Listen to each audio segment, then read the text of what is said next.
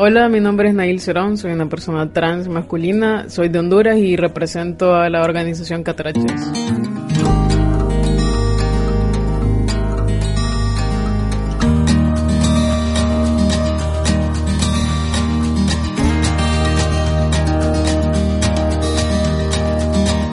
En Voces del Mundo, Munduko Ahotsak, hablamos con Nahil Zeron, responsable de Cattrachas, organización en apoyo de los derechos humanos de las personas LGBTI de Honduras, con motivo de un encuentro realizado en Donostia por parte de Mugen Gainetik para tejer alianzas entre feministas, personas defensoras de derechos humanos y organizaciones internacionales LGBTI. Queremos conocer su voz, sus demandas y sus retos. A mí me asombró mucho la primera vez que salí del país y ver una mujer trans que fuera mayor de 35 años, porque nunca había visto una.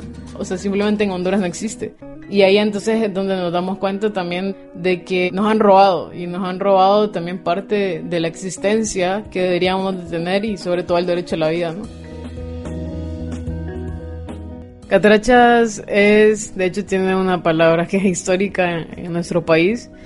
Como los hondureños somos catrachos, es como un orgullo, pero decidimos cambiarlo a un concepto más femenino y decir, bueno, somos cattrachas.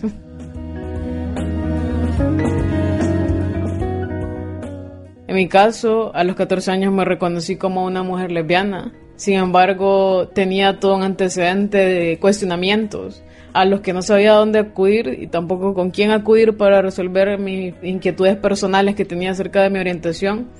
Porque pues muy dentro y muy internalizado estaba dentro de mí que pues estaba mal, ¿no? Que eso no podía ser porque pues era malo. Y dentro de esa construcción de ese binario de lo bueno y lo malo, también se disputa una orientación, una identidad. Y es importante nombrarlo, porque entonces ahí en esa niñez y esa adolescencia hay vida perdida de cómo hemos podido vivir una orientación o una identidad libremente.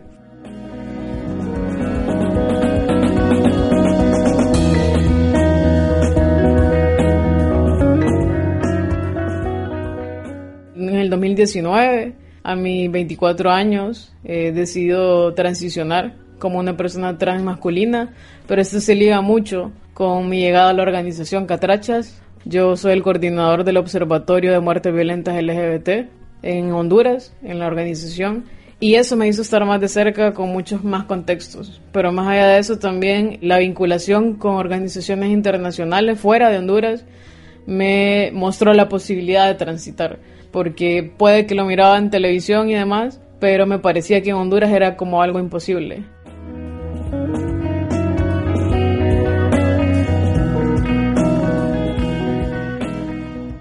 Sabía que el efecto de transitar también tenía consecuencias de discriminación y exclusión, y en América Latina toda la generación que hay de discriminación hacia las compañeras trans se enmarca mucho en eso, ¿no? Como del trabajo sexual.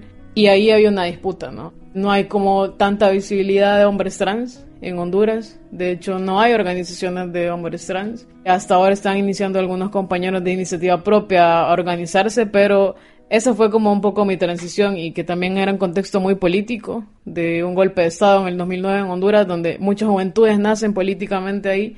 Y luego todo se fue transformando también en un contexto político de movimiento estudiantil en el cual también estuve universitario. Y ahí es donde también me encuentro con esa paradoja de preguntarme quién era, pero además también qué país estaba habitando y qué consecuencias tenía eso para alguien que era muy joven y que quería transitar en ese país.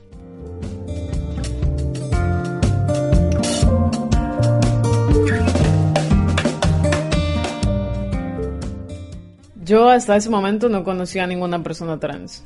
Nunca había visto una persona trans. Ese acercamiento me lo permitió la organización, pero el momento donde nos encontramos, donde coincidimos, fue en el espacio universitario. Yo estudié Historia en la Universidad Autónoma de Honduras y tenía mi cierre de carrera con una investigación sobre la independencia, un poco la independencia y los imaginarios sociales y los grupos subalternos, donde incluíamos a mujeres, pero también a personas que eran discriminadas en ese momento y en ese contexto de la historia de Honduras. Ahí en ese congreso, porque era un congreso de historia a nivel nacional, había una participación que me llamó mucho la atención, y era sobre el fundamentalismo religioso en Honduras. Y aún lo que me llamó más la atención era que esta propuesta de investigación era construida por una organización de sociedad civil.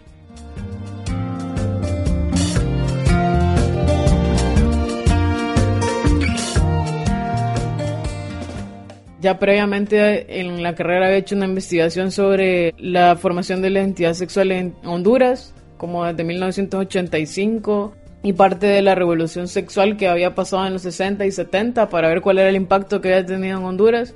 Y ahí fue donde conozco a las personas que eran de la organización Cattrachas. Intercambiamos como en ese momento algunas inquietudes y demás, pero luego ya, yo terminé mi carrera universitaria, salí en el 2018 y en ese momento Indira Mendoza, que es la coordinadora de Cattrachas, se contactó conmigo, que había recordado que nos habíamos conocido y que estaba en busca de alguien que escribiera y que empezara a contar como esa historia oculta y no contada de las personas LGBT en Honduras. Y fue así como llegué a la organización en ese mismo año, en 2018.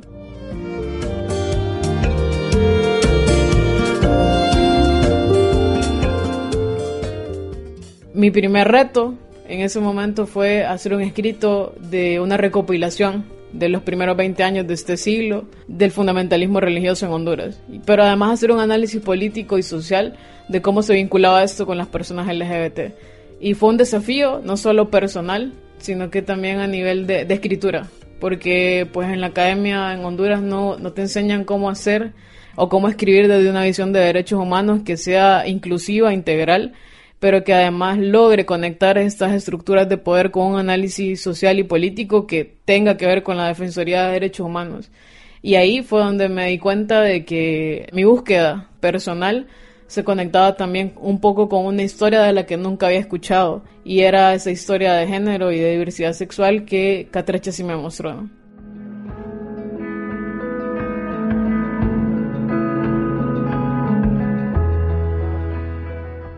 Mi primer acercamiento con el Observatorio de Muertes Violentas fue como una de las cosas que sí definió mucho qué tipo de investigación quería, y el centro de documentación que hay, que es sumamente especializado en personas LGBT. Jamás me imaginaba tampoco que había como un centro de documentación tan especializado. Y ahí fue donde inicié a construir dentro de la organización también mi transición a una persona trans masculina.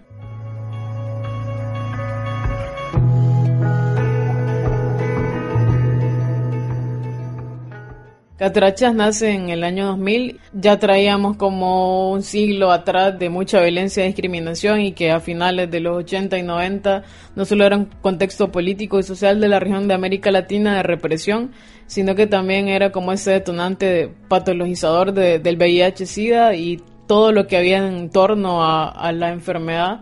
Y en Honduras nace justamente en 1985 la primera organización por el tema de VIH y todas las muertes que estaban existiendo de personas LGBT. Cattrachas, en el 2000, fundada por Indira Mendoza, va a ser esa respuesta también a es un nuevo siglo, pero aún siguen existiendo las mismas problemáticas de un siglo pasado.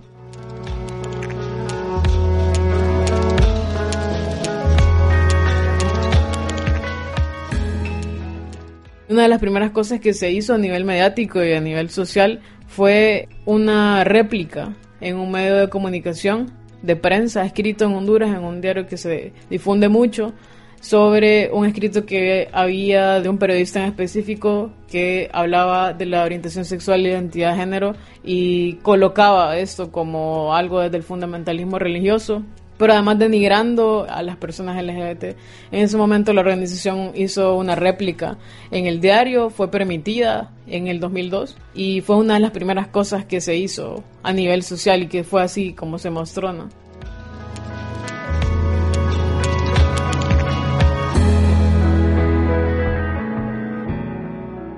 Lo más importante que empezó a crecer fue el observatorio. El observatorio iba a ser esa parte visible de la violencia letal que enfrentaban las personas LGBT.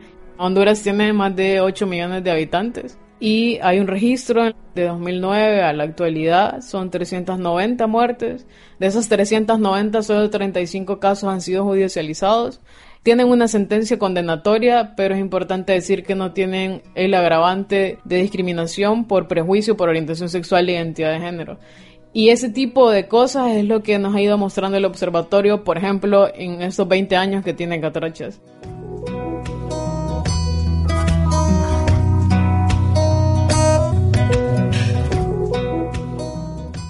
También lo importante es decir que quienes observan son personas LGBT, que están inmersas también en una violencia cotidiana que enfrentamos en el país y que sabemos cómo funcionan los patrones de violencia. Y hay un sistema específico de muertes violentas que genera un expediente por persona.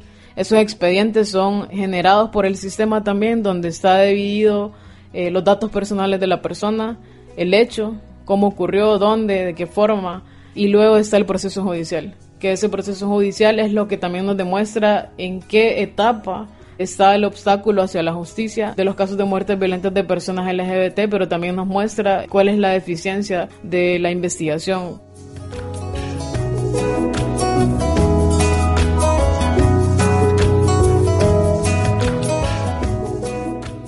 En Honduras no existen protocolos de investigación por muertes de orientación sexual e identidad de género y simplemente pasan a ser más muertes violentas que en Honduras, bueno, uno de los países más violentos del mundo, donde hemos tenido también la ciudad más violenta del mundo, ha sido como parte de generalizar la violencia. Y Honduras, más allá de tener problemas políticos y sociales y ser un país empobrecido, sabemos que hay un problema diferenciado, ¿no?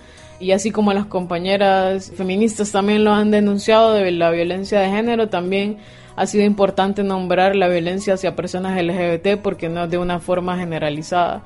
Y eso es lo que nos ha permitido el observatorio, porque también hemos generado patrones, donde estos patrones han dicho cómo mueren las mujeres lesbianas, cómo mueren los hombres gays, pero también cómo mueren las personas trans.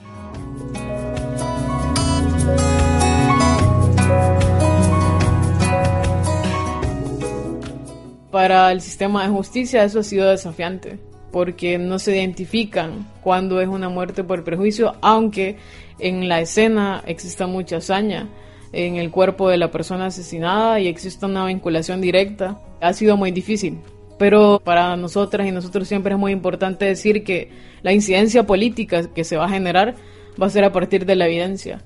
Y esa evidencia es la cantidad de muertes que tenemos, aún sin ser condenadas, pero además la cantidad de muertes que también han tenido un proceso judicial donde muchas personas LGBT también han sido acusadas injustamente.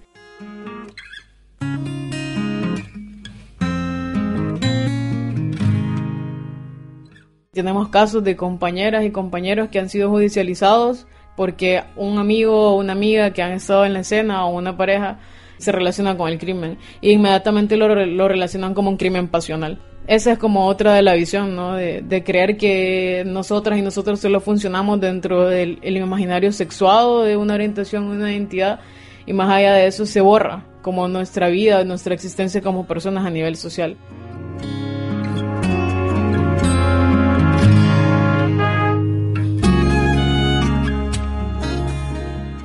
Toda esa evidencia se conecta con un trabajo del área legal, que el área legal también está compuesta por los diferentes casos que hemos llevado, no solo de violencia letal, sino que también de violencia no letal, como violaciones correctivas a mujeres lesbianas o violaciones correctivas a personas trans, la migración forzada, las caravanas que empezaron a salir desde el 2018 en Honduras, ha sido la demostración de cuántas personas LGBT salen del país a pedir asilo a Estados Unidos y que esa es parte también de la violencia que ahora vivimos, que se han registrado mucha cantidad de menores de edad que son personas LGBT y que han pedido asilo.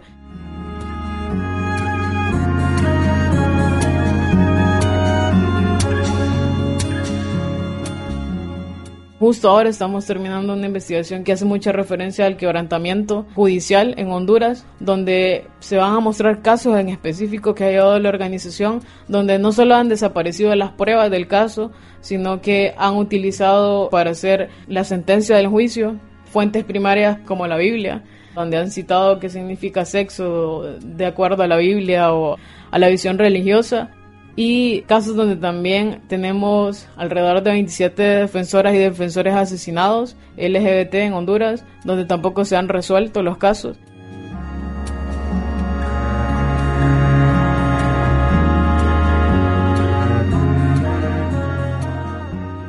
Entonces, estos 20 años es como un reflejo de Cattrachas, de un trabajo de observatorio, de un trabajo de un área legal, de un trabajo de incidencia política, pero también de un trabajo de investigación y de persistencia, sobre todo de persistencia a nivel de organización y de personas que más allá de un trabajo realmente sabemos lo que es vivir en Honduras, y que la Defensoría de Derechos Humanos no solo es por nosotras y esta generación, sino por esas generaciones que también vienen atrás de nosotras y nosotros, que es importante que ya no tengan que atravesar estas situaciones, que ya no tengan que desaparecer generaciones enteras de personas asesinadas, por ejemplo, por orientación sexual e identidad de género.